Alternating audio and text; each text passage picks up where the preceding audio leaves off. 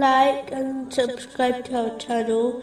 Leave your questions and feedback in the comments section. Enjoy the video.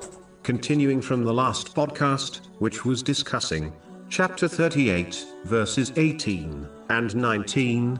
Indeed, we subjected the mountains to praise with him, exalting Allah in the late afternoon and after sunrise, and the birds were assembled, all with him repeating praises. In a narration found in Sahih Bukhari, number 574, the Holy Prophet Muhammad, peace and blessings be upon him, advised that whoever establishes the two cool, obligatory prayers will enter paradise.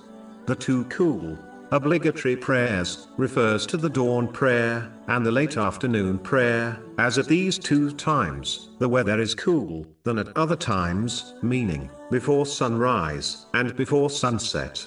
Establishing the prayers includes fulfilling all their conditions and etiquettes correctly, according to the traditions of the Holy Prophet Muhammad, peace and blessings be upon him, such as offering them on time. In fact, offering them as soon as they occurred is one of the most beloved deeds to Allah, the Exalted, according to a narration found in Sahih Muslim, number 252. Even though there are 5 obligatory prayers which must be established, yet 2 have only been mentioned in this narration. This is because these 2 prayers are arguably the 2 hardest to establish.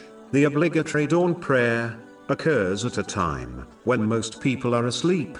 Therefore, it requires much energy and motivation in order to leave one's comfortable bed in order to offer it correctly. The obligatory late afternoon prayer mostly occurs at a time where most people have completed their working day and have returned home tired. So to leave one's relaxation after a tiring and even stressful day of work in order to correctly offer their obligatory prayer is difficult. Therefore, if one correctly establishes these 2 prayers, they will, through the mercy of Allah, the Exalted, find it easier to establish the other obligatory prayers, which usually occur at a more convenient time. Muslims should therefore strive to establish all their prayers, as it is the very essence of Islam, and in fact, separates belief from disbelief.